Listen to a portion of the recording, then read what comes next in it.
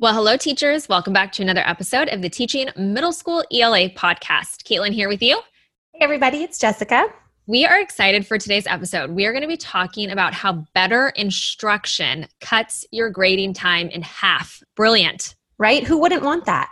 Totally. And it's so simple. It's like such a simple concept.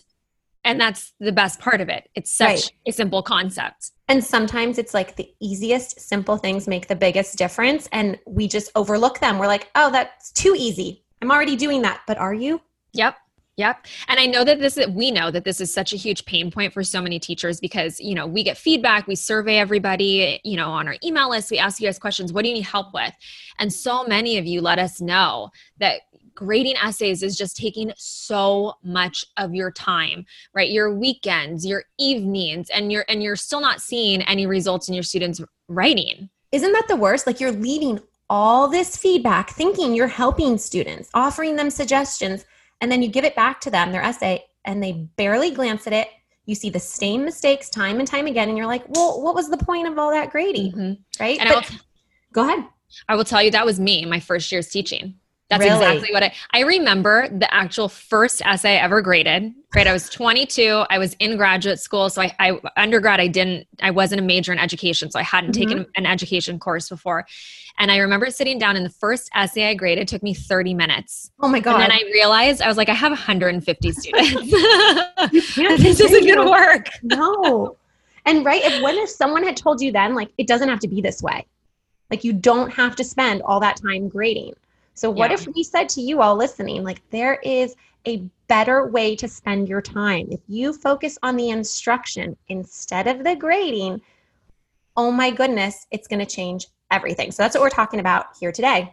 Yeah. And the best thing about cutting your grading time in half is what it does for you in your life as well. Like I know that seems like so silly to talk about sometimes for some people, but if you think about the impact of the little things that you can change or adjust in your classroom to positively impact your life. For example, if your grading time is cut in half, what does that do for you? It gives you time on the weekend to spend watching Netflix to your heart's desire, or, when we're not in quarantine, to go get a pedicure or go on a walk or read. At least for me, reading books at night to my son before bedtime. It just changes my personal life, which impacts my professional life in such a positive way. You show up differently with your family and to your students because you're not stressed, right? You've left work at work and you're not constantly thinking about school and your lessons and the grading and all those other things. You're able to just say, no, I put in the time. All right, let's do something fun. Yeah. And so what if this year, right, after you listen to this episode, this becomes the year that you allow grading to no longer take over your life, right? It's no longer going to stress you out. It's no longer going to weigh you down. The whole grading paradigm is going to be flipped on its head for you. And your students' writing is going to improve because you're spending less time grading. Sounds crazy, but it is so the truth. Yes. So we're going to share 3 strategies with you today. And again, these might seem simple and obvious, but really take a minute and think to yourself, am I doing these? Could I improve on them and make a shift in the way I approach grading? So let's dive right in. Yeah, let's do it. So number 1 is to use a very specific rubric. So in our EB writing program, we have a very specific rubric. If you're in our program, you know exactly what we're talking about. And the way it's set up is so helpful for grading because it's on a scale, right, of 1 to 5, of inadequate to mastery. And then within each column, there are rows of various parts of the essay that we're grading our students on. So tag, claim, premise, evidence, justification, everything that we teach in our EBW framework. And then across the columns, across the 1, 2, 3, 4, 5 that we're grading them, is actual language in terms of how is this student mastering this specific skill for essay writing. And that language allows us to just circle in our rubric where our students did a great job and where our students didn't do such a great job. So instead of us writing physically on their paper, it's almost like taking comments on Google Classroom and just copying and pasting them, but we're just circling the comments essentially in the rubric to leave feedback that way. Right. So a clear example for this, so you can picture it in your mind, as Caitlin mentioned, tag, right? So in one of our little boxes on the rubric, it might say one element of tag is missing. I can just circle that if a kid did that. I don't have to say, oh, you forgot to include the author in your opening sentence. It saves you so much time doing it that way. Mm-hmm. It's such an easy rubric to use. I love it. It's interesting because again, going back to when I first started teaching English, high school English, our rubric was set up. It said introduction 1 through 10, like literally just the numbers. And I had to circle what I felt they got. Was this so vague? It's so vague. And it made it really hard for me to grade in such a way that I felt was fair, because there was no language for me to help me figure out where this student fell on this specific skill. So when you have a rubric that directly aligns with the language that you use for the writing that you're teaching, if you have tag, premise, etc., like we do in our EBW approach, grading becomes circling comments that are pre-written and giving students feedback that way. So 2 things to note, I think, too, with rubrics here is, first, we are talking here about literary analysis writing, right? But we use rubrics for every single type of writing, and they're very similar in how they are set up. So students kind of are familiar with them for narrative writing, for argumentative, persuasive, whatever it is. So we have our rubrics ready, and we distribute them before any assignment. So this is where the better instruction comes in, right? We spend time up front going over the rubric with our students so clearly that there's no question in their mind what the expectations are and what they need to include in their paper. Yeah, and oftentimes and going back into the, instruction, the better instruction is when we do that, we also will sometimes provide them with a mentor text. Let's grade this. Always. Well, 8th grade. 8th grade, sure. I don't give them 5th grade, mentor always. text. But, we will sometimes even grade the mentor text with the rubric so students can see why this paper is an example for them of a great piece of writing. And so they're like, okay, well, what is that going to look like for me in order to get that mastery column that I'm after, that I'm hoping to achieve?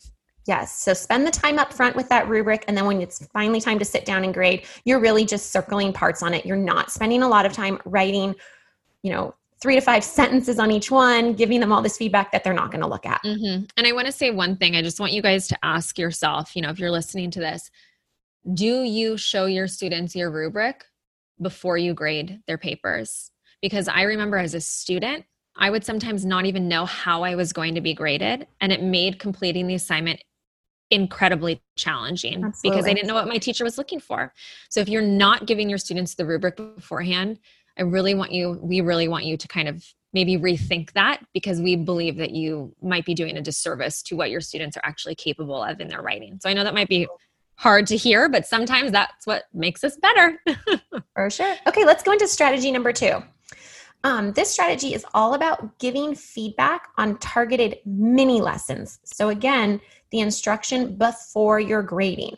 So earlier, Caitlin was talking about our rubric with our literary analysis essays, right? Using tag, claim, premise, etc. How we tie in this strategy is that we spend a lot of time on mini lessons that we know show up in the essay and show up in the rubric. So for example, we would spend an entire class period, maybe even 2, on tag, teaching students title, author, and genre, practicing examples with that, showing the ones who are, high achievers, how they can improve on those tags by adding in adjectives or expanding their sentences. So a lot of time is spent on it up front so that when they go to write their essay, hopefully they are including everything they need to in a really impressive tag so that we can save time on the grading. Mm-hmm. So our instruction is stronger because we're really targeting the mini lessons to fit into the rubric, and it pays off in the end. And we do that for every component of an essay. Yeah. And what's beautiful about that in terms of giving feedback in that way is when students are working, either independently or in small groups or with a partner on the lesson on the practice part of that lesson that goes along with the instruction that you gave your students for tag. You are walking around the classroom and you're seeing, okay, clearly you have in your mind, these 5 students get it. So those 5 students, like Jessica said, we're going to challenge them by having them, expand their sentences or maybe add in prepositional phrases, however you want to take it to the next level. But then you also see the students who clearly aren't quite there yet.